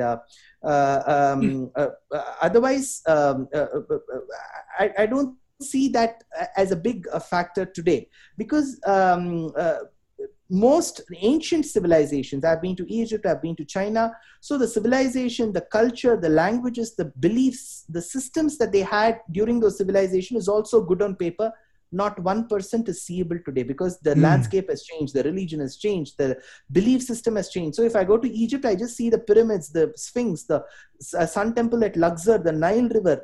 Nothing else of the civilization, the religion, the language, everything has changed. But today I still have the Aruna Prashnam, what was recited that day, even today. So if the civilization has sustained, it's only because of the resilience that we have shown in terms of patience. And this has very little to do with East India Company, because I would thank them, because otherwise I wouldn't be speaking English and I wouldn't be speaking in the Western world about my civilization, which tells that even your path is as good as my path and both of us can still go to God. Right. And I think just to add to that, this is just a blip in time, right? This is a moment in time where especially if you look at the large span of Sanatana Dharma or Hinduism, it's 5,000 years, of which 400 years, a little less than 10%, is been under some sort of rule, right? Now we're reasserting, coming back to, like I love what Dushyant said in the beginning, we're not trying to spread it, we're trying to, inform it, to get it out to get them to know. So on that note, I want to follow up with a question, in particular about Vishishtadvaita in this. So Vishishtadvaita is very much focused on, Sri Vaishnava is very much focused on Vishnu and Lakshmi as the Paratattva, right? What does that first mean, and how does that connect to the other gods or other deities within the larger pantheon of Sanatana? Okay. Before I answer this question, I'll connect my charger to the. Oh yeah, laptop, sure. Take your time, please. With respect to your question, Mukunda, first of all, there has been a debate about this Vishnu Lakshmi union itself in Sri Vaishnavism. I'm not getting into what is right and what is wrong and what have been the interpretations. Just in overall approaches, we have had many hymns from the Puranic times that talk about Vishnu and Lakshmi's dampatyam and their superiority. So one thing that our acharyas have relied upon is, of course, Ramayana. And then Vishnu Purana, we have especially lines like Nitya Vesha Jaganmata Vishnu Shri Ranapayini, and that continues, and we have verses from Lakshmi Tantram as well. Added to this, we have the quotations of Tiruvilla Tevarai Teren Mintevu and so on, Agalagille Nirayumenna Alarmel Mangai Urai Marba, from Alvar's verses. Now, coupled together, the first work that emerged exclusively on Lakshmi was Yamunacharya's Chatushloki. So we have Kantaste Purushottamaha till Gadhopa Gudhanite, which is the last line of the fourth verse. Now these four verses form the basis of understanding what that Paratattvam is in Sri Vaishnavism. Though we have had many works after that, Sri Stavam of Kuratarvan, Sri Gunaratna Kosham of Parashara Bhatta, Sri Stuti of Vedanta Deshika, Lakshmi Shatakam by Kumara Varadacharya, Lakshmi Sahasram by Rasanipale Venkatadhvari Kavi. So we have had many works on Lakshmi, but Yamunacharya's Chatushloki forms the basis. Yeah. Now, two major commentaries that emerged out of it was Periyavachan Pillai's commentary on Chatushloki and Vedanta Deshika's commentary on Chatushloki. Now, with respect to Vedanta Deshika, he speaks in this commentary as well as in many other works that Dampati Deivatam Naha. He says that the ultimate tattvam that we Jivatma has to reach out to is a Parabrahma Tattvam, which is the Dampati. So he treats the man and the woman, Narayana and Lakshmi, the couple, as the Tattvam. There have been differing opinions. Now, how do the other deities fit into this system? So there has been some amount of understanding and misunderstanding in our own philosophy. See, many of them, just because Vedanta Deshika or Ramanuja state that Vishnu and Lakshmi, the divine couple, form our upayam, our destination, they think that to ridicule, disregard, or underestimate other deities is their right, which is not true. Vedanta Deshika, for example, let's take Hayagriva Stotram. He tells, Dakshinya Ramya Girishasya Murtihi Devi Sarojasana Dharmapatni Vyasadeyopi Vyapadeshya Vachaha Sfuranti Sarve Tavashakti Leshaihi. So he tells that the power of knowledge bestowed by Hayagriva falls on Dakshinamurti, who's Lord Shiva, on Saraswati Devi, who's the wife of Brahma, and Vyasacharya, who has given us scriptures. Nowhere he says one is greater and one is superior. He says this is how knowledge was dispensed. Likewise, when he speaks in Paduka Sahasram, he makes a very beautiful reference of Ardhanarishwara. Then, while speaking in Hamsa Sandesham, he talks beautifully about how the breeze, Rama tells the bird, Hamsa, that's going to fly to Lanka, that you'll be crossing Kanchipuram, and there you will be cooled by the winds, because the winds will carry tiny droplets of water and snow, which have been falling on Shiva's matted locks since he stays in Himalayas. And it will also carry the pollen grains of the flowers from a mango tree, because it's Ekambreshwara. Eka Amram means one mango tree. Yeah. And he also says that there will be pollen grains of Bandhujiva flower, which is red, because he has been keeping Parvati's feet on his head. And this is very similar to what he tells in Sri Stuti, Padalaksha Rasankam.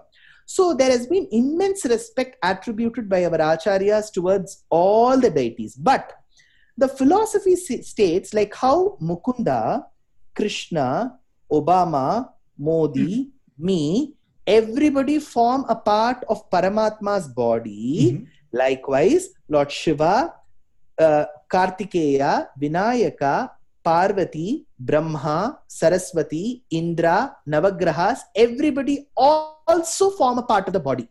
So besides Vishnu and Lakshmi, who is the core of that body Atma relationship, everybody else is a part of his body.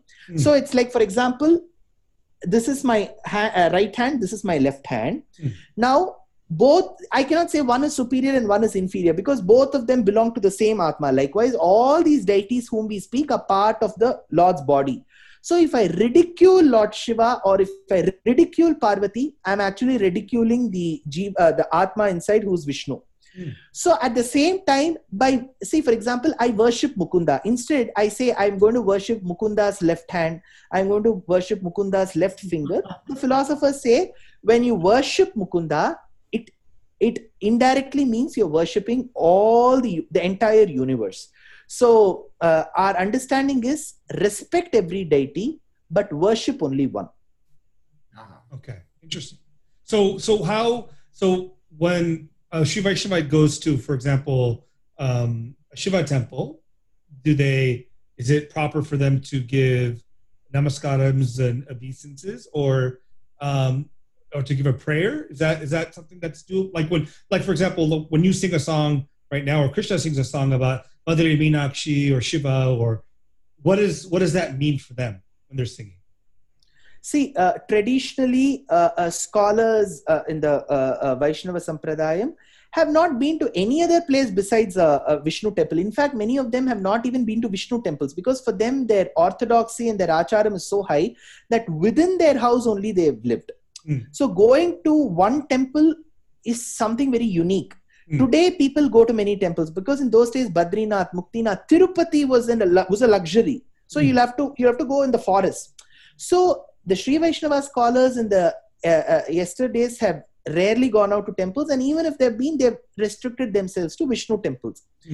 But today, there are still people who say, I will not go to a Shiva temple. That's their right. But at the same time, they don't mind going to a Hagia Sophia in Istanbul. So this is a contradiction. So sure. you why wouldn't you not want to go to a Shiva temple?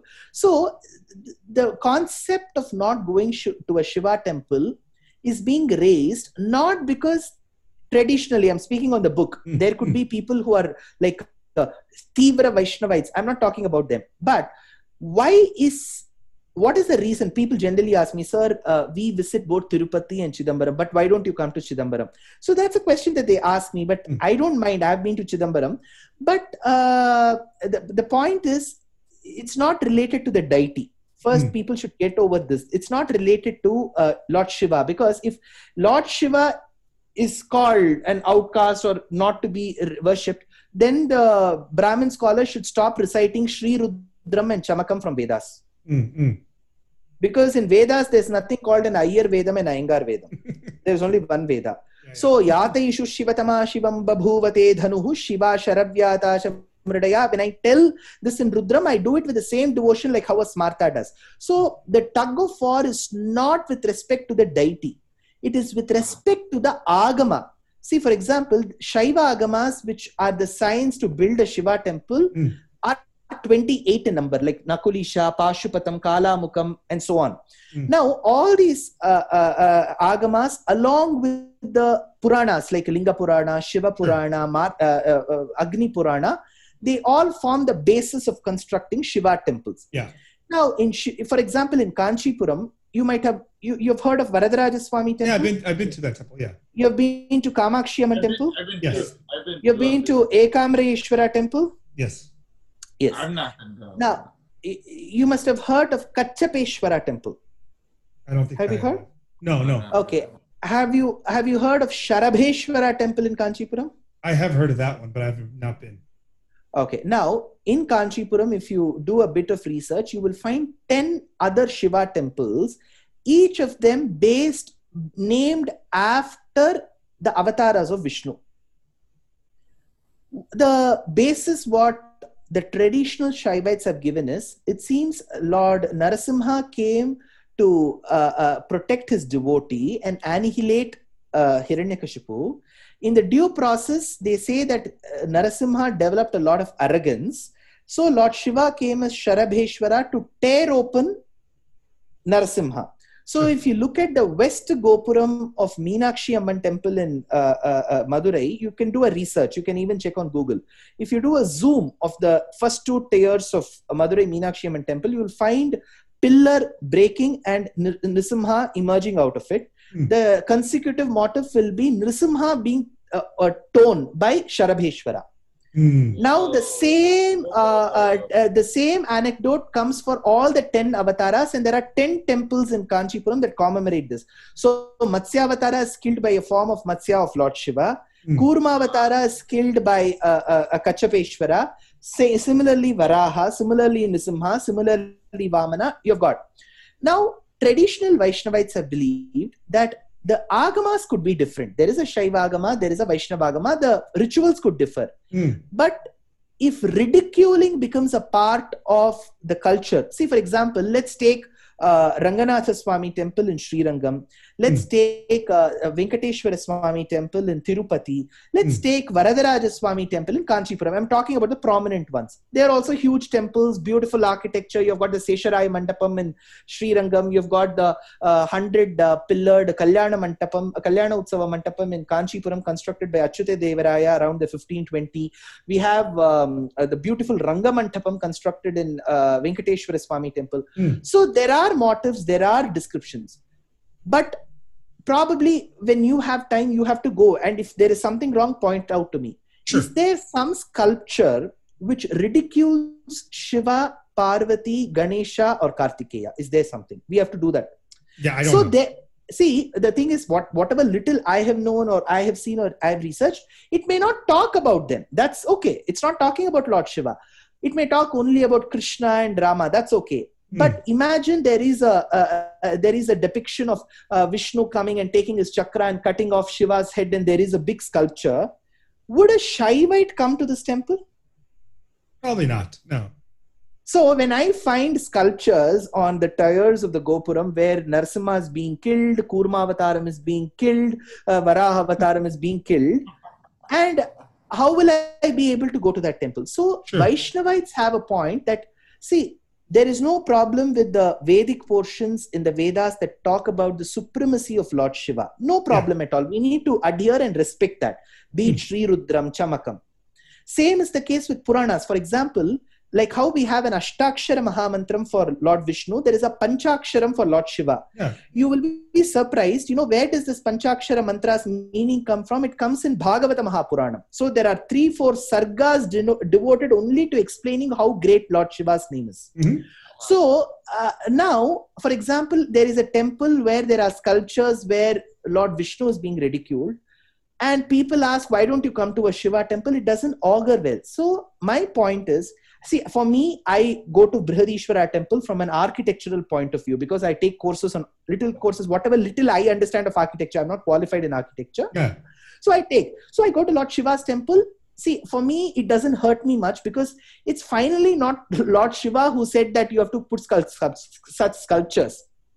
Yeah. But a lot of Vaishnavites believe that these are concocted stories formed by a lot of kings and influential people to create a feud between the two systems. Sure. So agreed that there are debates about supremacy of Lord Shiva and Vishnu. I'm not denying that. But killing of one deity and kicking of one deity, I don't know whether this goes well with any sect. So Sure. probably that's the reason why a lot of the traditional Vaishnavites, see, nobody even gives a detailed explanation. See because of not giving a detailed explanation, a lot of them start telling me, sir, we go to Shiva temple and Vishnu temple, but you're coming only to Vishnu temple. Why this differentiation? So I just laugh it out. I don't even take that to heart, or I don't shout at them, because Sure. if I have to give an explanation, then lot of things they will ask. See, they'll say, okay, in Madurai Meenakshi temple, there is a sculpture of Lord Shiva tearing open Narasimha. But there is another temple where there is no sculpture. Can you come to that temple? See, it's not about coming to one temple or another. It's about the system. For example, Mukunda owns 3 houses. One in Bay Area, one in Atlanta, and one in, say, the East Coast. And in one house, you have a huge portrait of you spitting at my father in the center of your hall. And I'm not coming to your house. And then I'm saying, I will go to Bay Area house because it doesn't have a portrait. Isn't it the same Mukunda who's owning the 3 houses? No, I agree. I agree with you. I agree that makes sense. But isn't also the part of it that the same Vishnu is in Shiva, in the outside of all the, like, if the temple is like a sharira, right? If it's like a body, then you look past the body and get into the spiritual being within that temple, which is Vishnu there too, right? No, I'm just asking. No, see, when we speak of philosophy and the entire universe is the Lord's Shariram, then naturally a Brihadishwara temple, a Gangaikonda Cholapuram, all that should feature, because they're all pieces of wonderful architecture and devotion. There's no doubt. And the devotion of Nayanmars is mosques, the churches too, right? So so the devotion exhibited by Nayanmars is inexplicable. So it's at par with the Alvars. There's no doubt. Say, I'm not talking about that. Yeah. Now, when it comes to temple worship, now we cannot bring in philosophy. See, we need to, okay, let me give you this example. In literature, we generally use similes. I'll use a Tamil line. When someone who's very stout comes, I say, Pushnika Vardu. Right. Tomorrow, when I make Korambu, I cannot end up using that person. No, I get it. So a simile or a metaphor should stop at a certain extent. Sure. Likewise, when we speak of philosophy, this is to bring a harmony in the society. But when we deal with Agama-based temple worship, the Agamas are starkly different, very, very different. Sure. Because, for example, there are certain Shaiva Agamas that tell that to become a sannyasi, the person has to go to a graveyard, apply the ashes from a burning corpse, and hold a skull and drink liquor. So none of this goes with a basic Vedic system. Forget Visishtadvaita. See, generally when we even go to a house to offer our condolences, we come home and take bath. Yeah. Now going to a graveyard and taking the ashes is not Vedic in nature. And using the skull, touching a skull and drinking liquor and becoming a sannyasi, all this is not agreed in general Vedic system. So the diff of Shaivism and Vaishnavism is just not based on Lord Shiva and Vishnu. It's not beyond. It's beyond them. It's with the rituals. But I will give you one interesting thing about the harmony, because when people listen to this, they shouldn't feel that we're talking about differences. I'll give you one interesting feature. In one of the Divya Deshams called Tirukannangudi. Tirukannangudi is very close to Nagapattinam. In Tirukannangudi, when the Utsavam happens for 10 days in a year, I think on the 8th day or the 9th day, I don't remember, or even the 7th day, the Divya Prabandha Goshti, the Brahmanas who with their huge kind of Thiruman, on the 7th or 8th day, they will apply Vibhuti on their forehead. because Alvar tells he wanted the Lord to appear as Shiva to him. So on that day in that Pasuram, the Lord appears as Rudramurti to Alvar. So to commemorate that, they will put Vibhuti on the Thiruman. So there have been instances where there has been an exchange of good thoughts between the two theologies as well. But people say, well, why can't everything come into one? See, this consolidation will work in GST, goods and service tax, but it doesn't work well in theology or philosophy. Excellent. I know. I know we've been taking a lot of your time. Krishna, do you have any more questions you want to ask Krishna?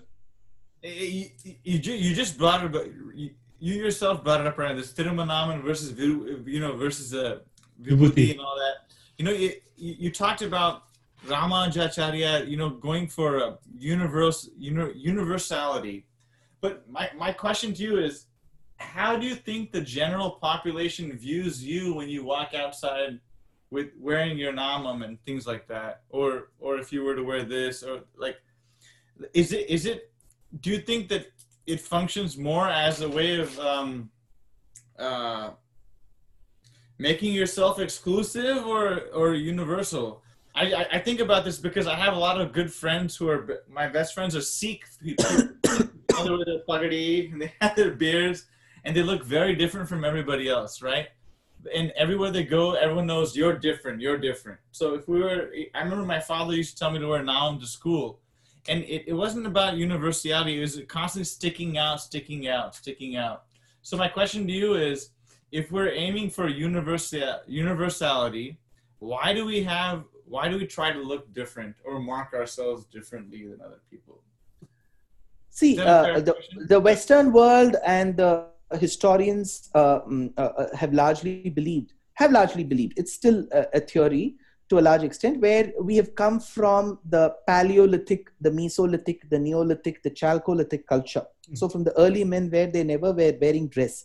Then we started covering our private parts, and then we started coming with different weaves, and we have come a long way in terms of covering our body. Now, just imagine a person who first came up with a piece of cloth to cover his private part in the early man stage. The others would have asked him, why do you have to look different from others? Because others are not sporting it. So I believe in a civilization, over a period of time, with respect to the language we speak, the tone, the tenor, the cuisine, everything evolves. And when a certain practice is not hindering the other person's spiritual growth, when it is not mocking his growth, and when it is not physically or financially tormenting him, I believe, and the civilization believes, that such customs and rituals can continue. For example, I sport the Thiruman. To me, I find it blissful. To me, I find it good. To me, I find it as being following something what my ancestors have done. Now, if it bothers somebody else's eyes, the person should explain how. See, it's like, for example, then if we use this as an argument or a reason, then probably the whites could also tell the blacks that your color is very intimidating to me. Correct? So I believe a person's color, features, what he or she sports, what he or she applies, shouldn't ideally, logically bother someone. But your question was to universally appeal to someone. Aren't we trying to make ourselves look different? No. See, for example, if I walk on the streets of Cupertino or the MG Road of Bangalore, there are days where I don't sport the Thiruman. And there are days where I go with the Thiruman. So there is there's no thought that I have to go or I should not go. I have realized, especially in the Western world, I've been to Europe, I've come to the US for many times for lectures, that actually the good part is people are not bothered about what you're wearing.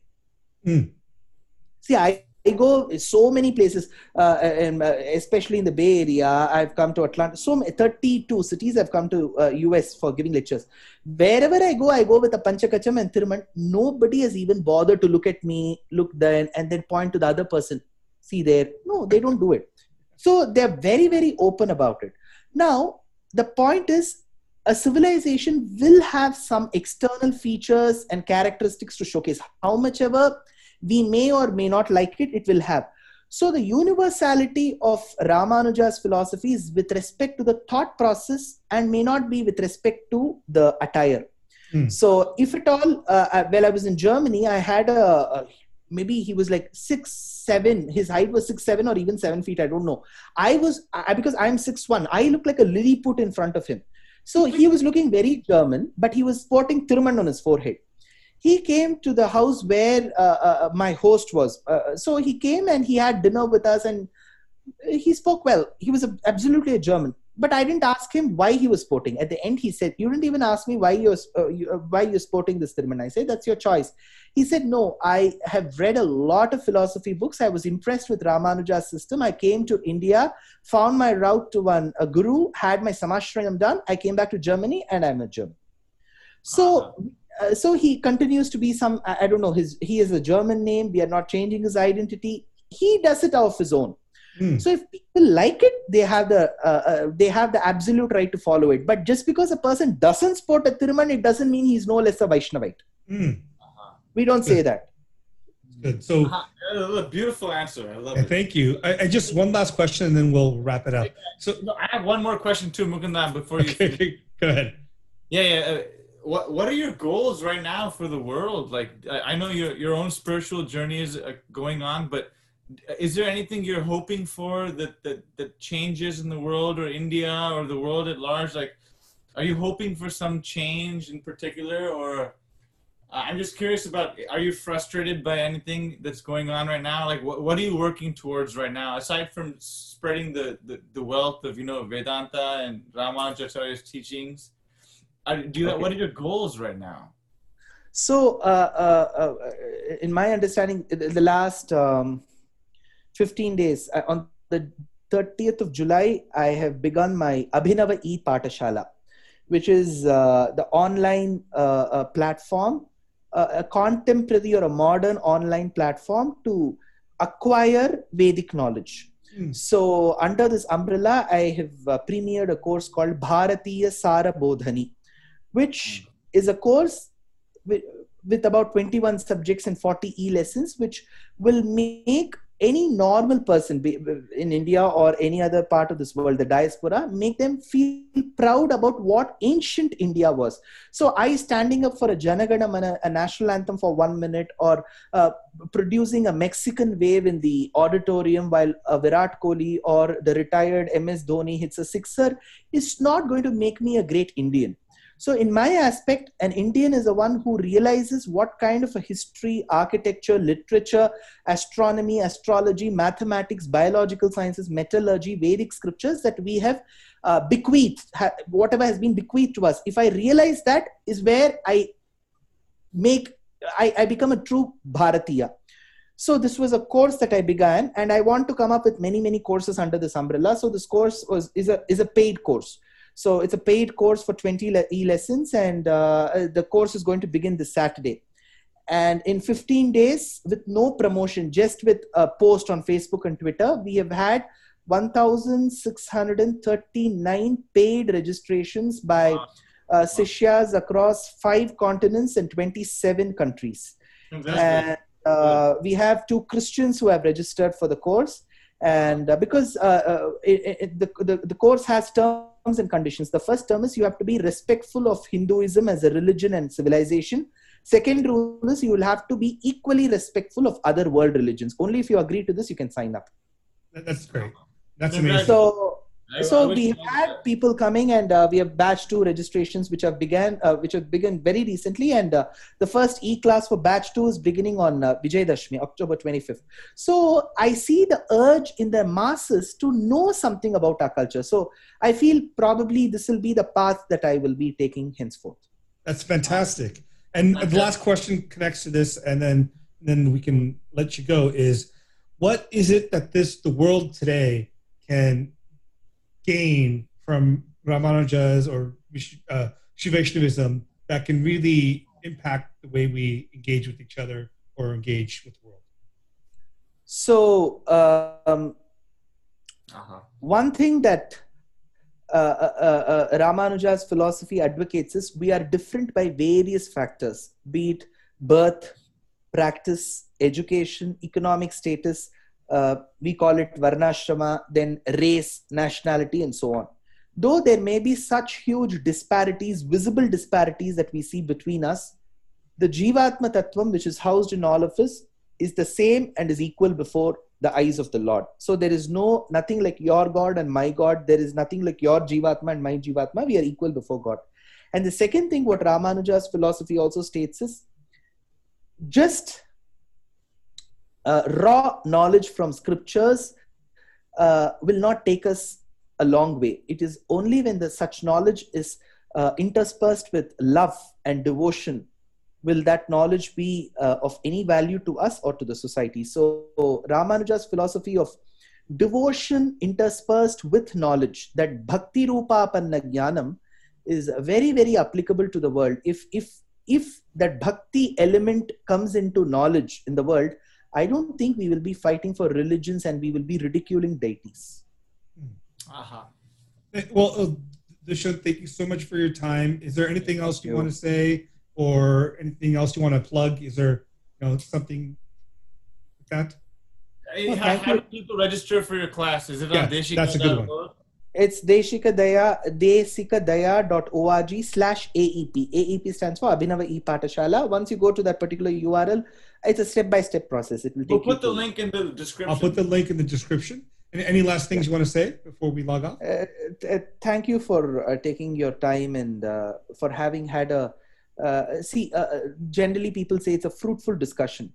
I think we should leave the word fruitful for the audience to say. Yeah. So I think it was a good discussion. Very good talking to the both of you. Namaskar. Thank you. Pushpa sugandha sumalaya samire pavana munijana yamuna tire pavana munijana yamuna tire gayati vanamali Gayati vanamali maduram Gayati